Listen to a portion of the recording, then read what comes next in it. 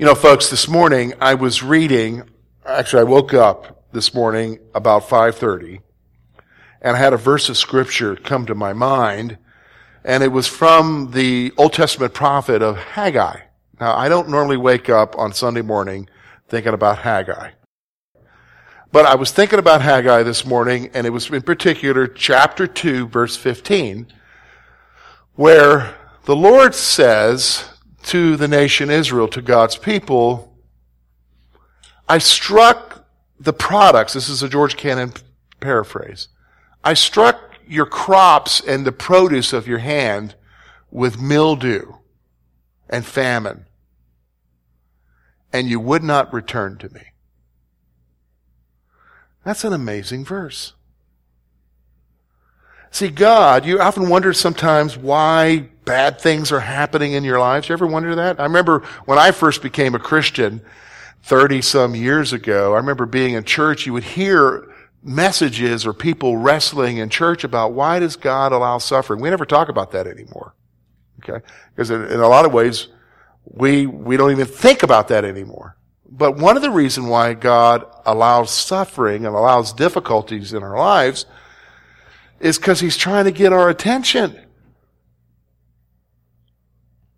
He's trying to get our attention. Another verse that came to mind this morning at the same time was 2 Chronicles 7:14. Now, you might have heard that verse because we often use it incorrectly. I'm going to tell you right now, it's incorrectly used with reference to America getting back to being great.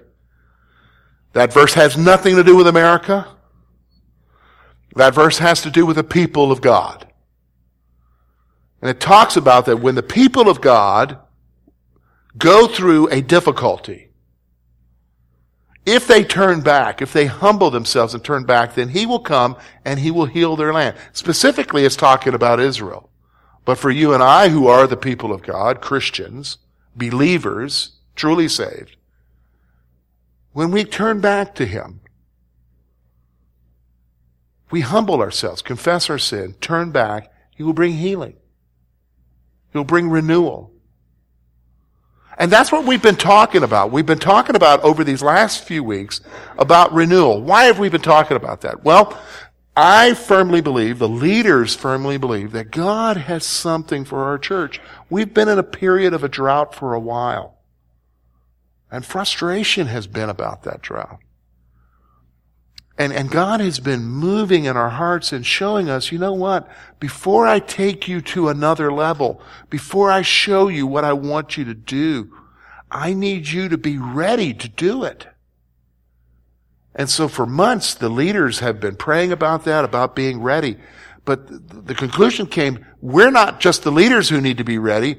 The church needs to be ready. You need to be ready. Not just me, not just the leaders of our church. You need to be ready.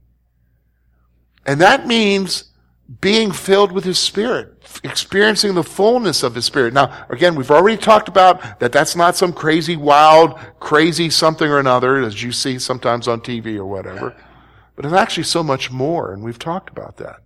It's allowing the Spirit to guide you, to empower you, to lead you in your life. And so we've been kind of going through that. And what we've done as we've gone through this issue is we've been exposing that the big problem of this happening is ourselves. Because if you're like me, you're like, well, Lord, why aren't you doing this? Why hasn't it taken place? We're ready. Are you ready? I'm ready, right? We want it to happen. Why aren't you doing something? Well, God wants us to be aware of some things. And so today we're going to talk about a choice. And I'll tell a little bit more about the choice as we get to the end of the message. Okay? But what I'm going to do first of all is to talk about a problem. A problem. I mentioned this verse of Scripture at Refresh on Thursday night. And I'm going to bring it up again because it's going to highlight what the problem is for you and I, okay? It's going to highlight the problem. So it's Galatians chapter 3, verse 3. So let's read it together. I mean, you don't need to read out loud. Just read with me silently. Are you so foolish? He's talking to the Galatians, the Apostle Paul. Are you so foolish, having begun in the Spirit, are you now being made perfect in the flesh? What's he talking about here? Well, he's saying to the Galatians, listen, have you guys become foolish? Have you become foolish in your thinking because you began in the Spirit? Now, what's he talking about, began in the Spirit? He's talking about when you got saved by what? What did you get saved by? Your actions? What family you came from? Your good deeds? The amount of money you gave? Did that save you? No. Okay, good. Because I was going to say, we've got to get the coffee flowing in here this morning, folks. Maybe we'll turn the air conditioner down to 50. Okay? All right, because we don't want you falling asleep. You began by faith, but the problem is somewhere along the line, and I can see how it happens, somewhere along the lines, what you began by faith, you all of a sudden assumed you had to live by your efforts and deeds. And I'll tell you about that in a moment, how we got there. God began by faith, but in our foolishness, we now think that we can be perfected by our flesh, by our deeds. So here's what the problem is. A couple of things I want you to see here. Number one, we've embraced a lie about the Christian life. We've embraced a lie about the Christian life. You say, I haven't embraced a lie, George. I don't know what you're talking about. I'll tell you what I'm talking about. If I were to go to you and I would say to you, can you tell me what the Christian life is? Almost invariably, a good number of you would say, well, it's reading my Bible. That's the Christian life. It's praying. It's sharing my faith. It's giving. It's showing up for a service. Giving up my prized parking spot at Walmart for somebody else. Go ahead, take it. I'm being a good Christian. I mean, that's what we think, isn't it? It's the stuff that we do. The reality is that that's not what the Christian life is. The Christian life is a relationship. You know what I'm saying? I mean, you would never say, like, for instance, my wife Lori's away. I don't know what to do with myself since Lori's away. But Lori's away. And if I were to describe our marriage, how ridiculous is it if I said, my marriage to Lori is her making me meals, her doing my laundry, her making sure that I don't act up. Which that's a hard job, isn't it? Okay? I mean, that's ridiculous, isn't it? To reduce marriage down to someone's actions? Do you know what I'm saying? It's a relationship. And the problem is for you and I, we've bought into this lie about Christianity being something more, something different. And I'll explain to you how it happened here in a moment, okay? Let me give you the second point. We try to live as spiritual people by our own efforts. We try to live as spiritual people by our own efforts. Why do we do that? Because we bought into a lie? I don't know. How'd that happen? Well, I'll tell you how. I'll give you an example. 1985. I was 19 years old. I was attending the University of South Carolina, engineering student. Went to a Bible study. Heard about faith in Jesus, gave my life to Jesus. My friend in school invited me to go to church with him. And immediately, a lie is being propagated subtly, but it's a lie that I began to embrace. And if you hear me, you probably began to embrace the same lie as well.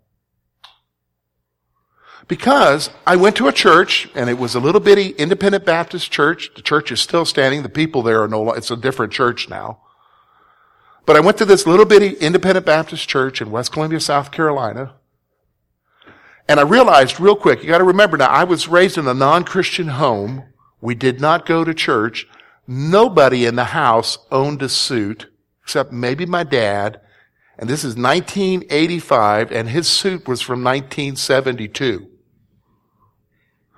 So the ties that he wore, now you younger folks don't realize it, but we were dumb back then. We had these, not just a tie is dumb anyhow, okay? But back then, they weren't just ties, they were big and wide ties with puke colors, okay? That's ridiculous, isn't it? Okay? So I remember going to my daddy, and I knew that I had to dress up to go to church. And I said to my daddy, "Hey, Dad, do you got a jacket?" "Yeah, I got one in the closet. There's a tie there." Well, okay, I'm a size 50-something right now, but even back then, I was a size 48, 50. My dad was a size 44.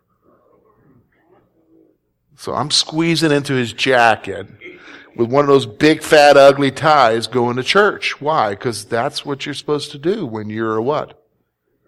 Christian. And I had to have a Bible, and it had to be a King James Bible. And I said, "Dad, do you have a King James Bible here?" My dad was a Mason. All he had was a Masonic Bible. So you think about this going into a independent Baptist church with a blue Bible with a big Masonic symbol on the outside.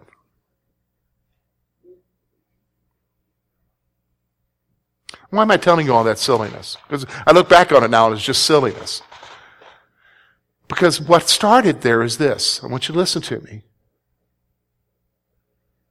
What started out in faith, trusting in Jesus alone for salvation, ended up being, what do I have to do to walk with the Lord? What do I have to do to be a Christian? Where can't I go?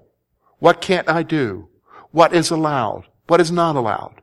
I remember one time I was there at the university, but this is craziness. Think about this. We're in a college group. This is the group that I got saved through, and it's the weekend, but we're going to go get a video. Back then, they had video stores everywhere, okay? And I remember we went to go to a video store to get a Disney movie. And as we're walking in, I look across the street, and there's this old deacon from my church walking, and I said, "Hey, how you doing?" Because I'm from church. And he's like, and he walked on. I was in the National Guard at that time, so the next week I had to go away for 2 weeks of training at Fort Knox, Kentucky. Didn't think anything more about it. Then I got back. The next Wednesday, I went to prayer meeting.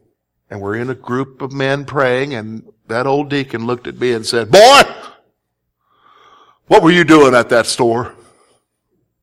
Now you got to remember, that was 3 weeks before. And I said to him, "Mr. Bogan, what store?" Now I went over there the next day and I looked in the mirror, and I'm going to tell you right now, there was no place for a young Christian man to go. And I'm still trying to figure out what he's talking about, but he was saying that. Then he said this, and this is the telltale sign of legalism. Now what you watch on the cable at home, that's one thing. But you don't want to be seen going into a store like that to rent it. Now, isn't that ridiculous? But that's legalism. And this is what I want you to understand. Somebody's lied to us about the Christian life. We've embraced a lie. And we try to live and be spiritual people by our own what's? Efforts. So can I ask you, is it any wonder that you're frustrated with the Christian life? Is it any wonder that you get defeated? Because you've got this standard up here. Some of it is from God. A lot of it sometimes is from man. And there's this standard of what it is to live as a Christian spiritually. And I'm going to tell you right now, there isn't a person here that can achieve it. You can't achieve it. In fact, the Bible flat out says to you, you can't achieve it. How do I know that? Acts chapter 15, the Great Jerusalem Council. The Jews were wanting the Gentiles to adhere to the law of God. Paul's there with Barnabas arguing that shouldn't be, that it's only by faith. Peter stands up and says to the Jews, why are we wanting to impose on them a law that we ourselves know that we ourselves can't keep? There's no way. You can't, by your efforts, achieve a level of spirituality. You can't do it. That's the problem. So we're frustrated. So yes, we want the fullness of the Spirit, but I'm going to be honest with you, probably the last few weeks for some of you have been downright frustrating. Because you want it, but you're trying, and it's not happening.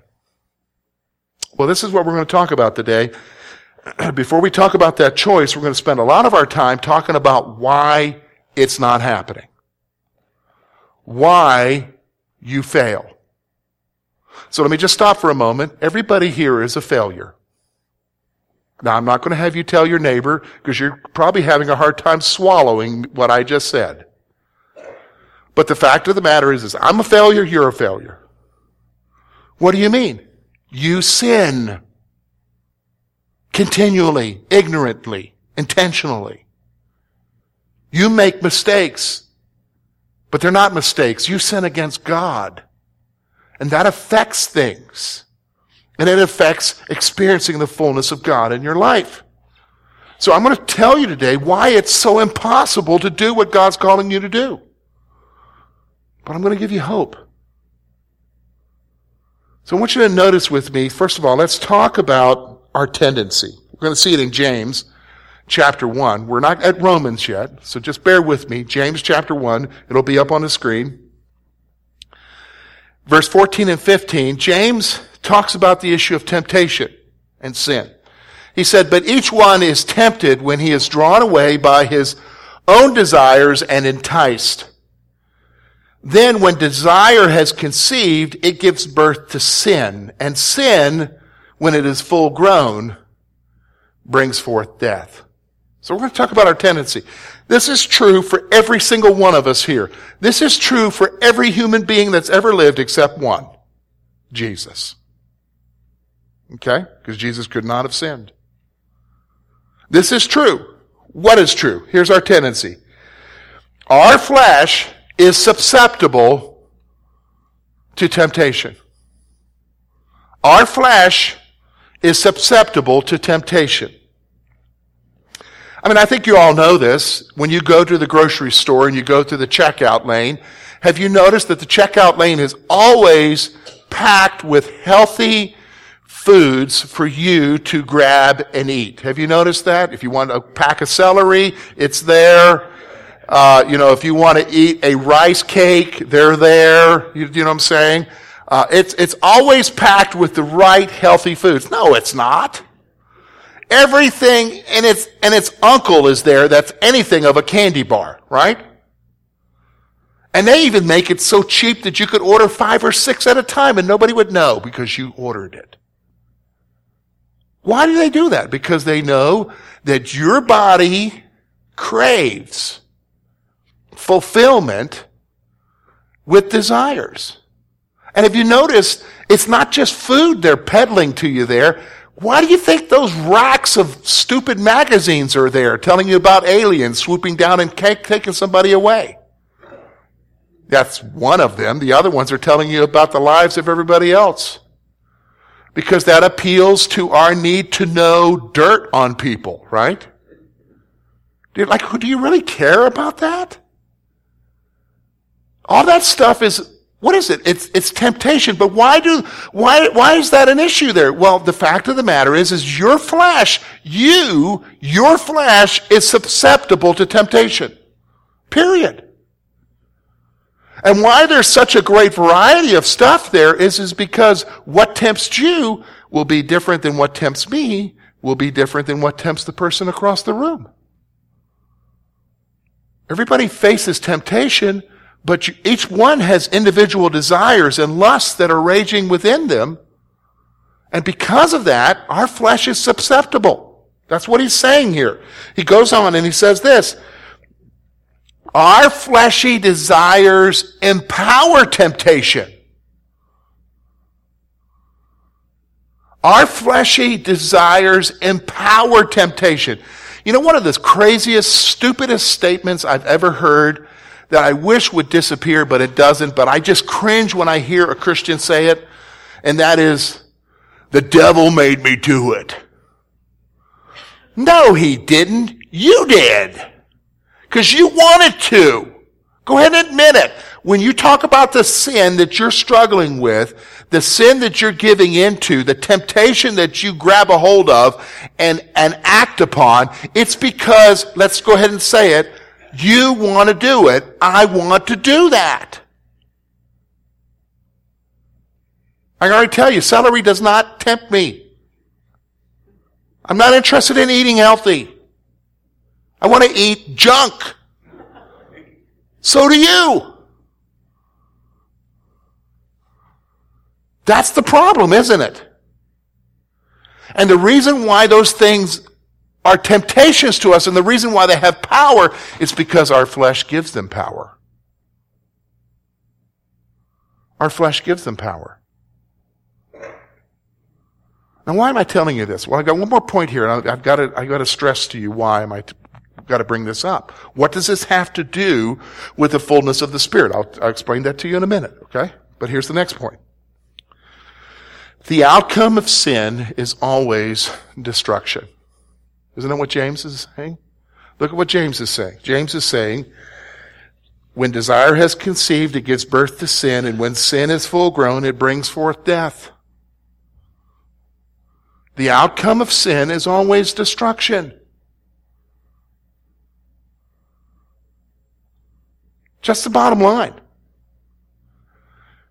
And one of the things that it destroys is your relationship with God. Do you understand why it's so hard? You inhabit a body of flesh that desires to do wrong. Your body has been trained in sin from the moment it took a breath when you came out of your mom into this world. You, from that point, trained your body in what is good and what is not good. And each one of you find different things appealing. Like, the other day I was talking to my son Foster. Foster loves pickles. Okay? I hate pickles. But Foster loves pickles. Pickles are tempting to Foster. The other day, it was just he and I. Maddie didn't want to eat dinner with us, and I was cooking him burgers. He's like, is there any pickles in the fridge? I don't know, bud. I don't keep track of that. You need to look. But the other day, this is about a month ago, I think Sonic, we don't have one around our area. I guess maybe that's a good thing. But Sonic was offering a new type of slushie. Did you guys see this? A pickle juice slushie. That would not tempt me in the least bit. But you know what Foster said? Need to try one of those. Whoa. Temptation is different for every person. But what empowers that temptation is your flesh. Foster's flesh allowed him to be tempted by a pickle juice slushie. That isn't tempting me at all. But you break out a glass of sweet tea, I'll be tempted by that. Do you understand what I'm saying? Especially if it's hot and muggy. This is the issue. The outcome of sin always is destruction. Because I'm going to be honest with you, what happens if you drink a gallon of iced tea a day, every day? You weigh a lot of weight. And the doctor says you got to do something about that. And if you don't, you're going to die. Here's reality. There's a battle going on within us. Now we get to chapter 7, okay? So this is where we're going to build our way to a choice, okay? We're going to build our way to a choice. So I want you to look with me at Paul's description here. This is Paul's description of himself. Honestly, you could say it's his description of you and I. What he's going to describe here, can I be honest with you? Some of you are aware of, as we've been going through this series, that this is the description of you. It's definitely the description of me. Look with me at verse 14. For we know that the law is spiritual, but I am carnal. Remember we talked about being carnal last week. But I am carnal, sold under sin. For what I am doing, I don't understand. For what I will to do, I do not practice. What I hate, that I do. If then I do what I will not to do, I agree with the law that it is good. But now it is no longer I who do it, but sin dwells in me. For I know that in me, that is in my flesh, nothing good dwells. For to will is present with me. How to perform what is good I do not find. For the good that I will to do, I do not do, but the evil that I will not to do, that I practice. Now if I do what I will not to do, it is no longer I who do it, but sin dwells in me. I find then a law, that evil is present with me, the one who wills to do good. For I delight in the law of God according to the inward man. But I see another law in my members, warring against the law of my mind, and bringing me into captivity to the law of sin, which is in my members. O wretched man that I am, who will deliver me from this body of death? I thank God through Christ Jesus our Lord. So then, with the mind, I myself serve the law of God, but with the flesh, the law of sin. Okay. I'm going to give you 3 things to think about here as we move to this reality of a choice. Because, all right, can I ask a question? Do you like living in frustration? And when I talk about living in frustration, I'm not talking about frustrated with the whatever, okay? I'm talking about frustration with the way your Christian life is. Do you like living frustrated with the Christian life? No, okay. Do you want something more? Yeah, we do, right? But we're frustrated. Like, how do we get there? How's that possible? Because my body's working against me. Right? My body's working against me. So let's look at this. This is the battle that's going on within us. Number 1, we are confronted by our own actions. We're confronted by our own actions. What do you mean? Well, you can get up in the morning and you can say to yourself, today's going to be different. I am not going to give in to those cravings. I am not going to do this. I'm going to be okay. And by 9 o'clock in the morning, there's tomorrow. Because you've already given in. The reality is that we're confronted. When we talk about getting close to Jesus, Jesus says, repent, turn from your sin, return to me, and experience the times of refreshing. But you're like, I'm trying to repent. I'm trying to turn. I'm trying to give it up. But it's almost like sometimes you're not even thinking. Have you ever realized that sometimes? You're not even thinking and you find yourself what? Why did I grab that extra cheeseburger? Why did I grab that candy bar? Why did I click on that image? Isn't that how we go? Did you know what I'm saying? We're confronted by our own actions. Paul here, when you read this, this is us, isn't it? It's just not Paul talking about it. We're confronted with the good that we don't want to do, we do. That which we do want to do, we don't do. Have you ever noticed that? I'm going to be nice today. and you're a bear. We're confronted continually with our own actions. Here's the second point. Despite our best efforts, we always end up doing the wrong thing. Despite your best efforts. Despite your best efforts. You ever been in a work site and you'll see a little board that they hang numbers on, and it'll say such and such many days since our last safety incident, and there'll be, sometimes you'll see 100 or 300, like almost a year of days. And as soon as that safety incident happens, what does that number go down to? 0. You know what? We've got one of those signs in our lives. It's an imaginary signs. And you and I, we work on how many days without doing that which I don't want to do. And I'll be honest with you, it probably doesn't get into the 300s for most of us. It probably doesn't even get into, it should be by the hour instead of the day, right? Or let's go minutes. Despite our best efforts, we always end up doing wrong. So I can hear what you're thinking. All right, well, George, thank you. You are so encouraging me today. I came here to learn how to be filled with the Spirit and experience God in my life and to see our church go to the next level. And you're just laying down a foundation that we're never going to get there. We're never going to get there because I'm a mess, you're a mess, we're always doing wrong. Let's go home. Right? That's what it seems.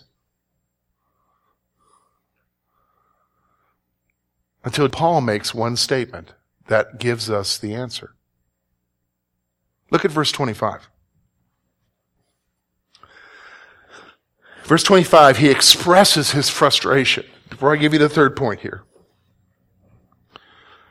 He expresses his frustration. He says this. Verse 24. Frustration is expressed in 24, answers in 25. Oh, wretched man that I am, who will deliver me from this? And notice what he says, body of sin. Because the issue is us. Oh, wretched man who I am, who will deliver me from this body of sin? Notice the answer. I thank God through Jesus Christ our Lord. That's the answer. The answer to you overcoming what you need to overcome, the answer is Jesus. In fact, that's my point here. The answer to our battle is Jesus. All right, now stop. Remember we start out with Galatians chapter 3, verse 3, okay? Remember what we said there. Remember, oh foolish Galatians, oh foolish ones, having begun in the Spirit, are you now being perfected in the flesh? Well, how do I get perfected? How do I work on being who God wants me to be? By the same way you got saved. By faith. That he sent someone, remember we already talked about this second message, he sent the helper to come alongside of you to what? Guide you. So that you could be what he wants you to be. So that you could do what he wants you to do. You can't do it on your own, right? Remember, Paul's already said that. The good that I want to do, I can't do. That which I don't want to do, I do. Who's going to deliver me from this body of sin? Thanks be to God and Christ Jesus. The answer is Jesus. The answer is going to him and saying to him, see, this is what surrender is, okay? We're going to start talking about surrender here starting next week. This is what surrender is. Surrender is going to him and saying, it's just being honest, God. I can't do it. My best efforts are failures. You already knew that, God.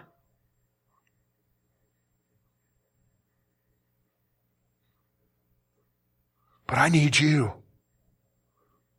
I need Jesus working in my life through the Holy Spirit, bringing me the victory, bringing me the healing, helping me to be all that He wants me to be so I can do what He's called me to do. The answer is Jesus. See, this is what the choice is. Okay, so let's get to the choice now, okay? You don't need to write anything down because there's nothing to write down. It's just listen, okay? So don't close your book yet. I know how it is. We get the last point. We're ready to get out of here. No, we got 5 more minutes. Now listen. Here's the choice. So let me set up the choice for you. How's it going? How's it going trying to be the Christian that you have in your mind that you're supposed to be? Because you were told to do this, and you were told to do that, and I remember we were told to do this, and this preacher said do that, and this, that, and other, and this, that, and other. How's that going? How's it going dealing with the junk in your life? Everybody's got junk in their life, right? Yeah, we all do. Some it's more evident than others, but we all got junk going on in our lives. How's it going? Are you having victory? I almost guarantee you don't. So here's the choice. The choice is, number one, you can continue to keep doing it the way that you're doing it. Which means you're going to continue to be frustrated. You're going to continue to be powerless. You're going to continue to sit there and struggle, wondering what does God want you to do. And you're going to continue finally to a point where you say, I've had enough. And we've known a lot of people who've had enough and they've left. That's one part of the choice. The other part of the choice is to say to Him, God, here I am. You called me to a life that only You can live through me. So here I am. Here's all of me. Here's my sin. Forgive me.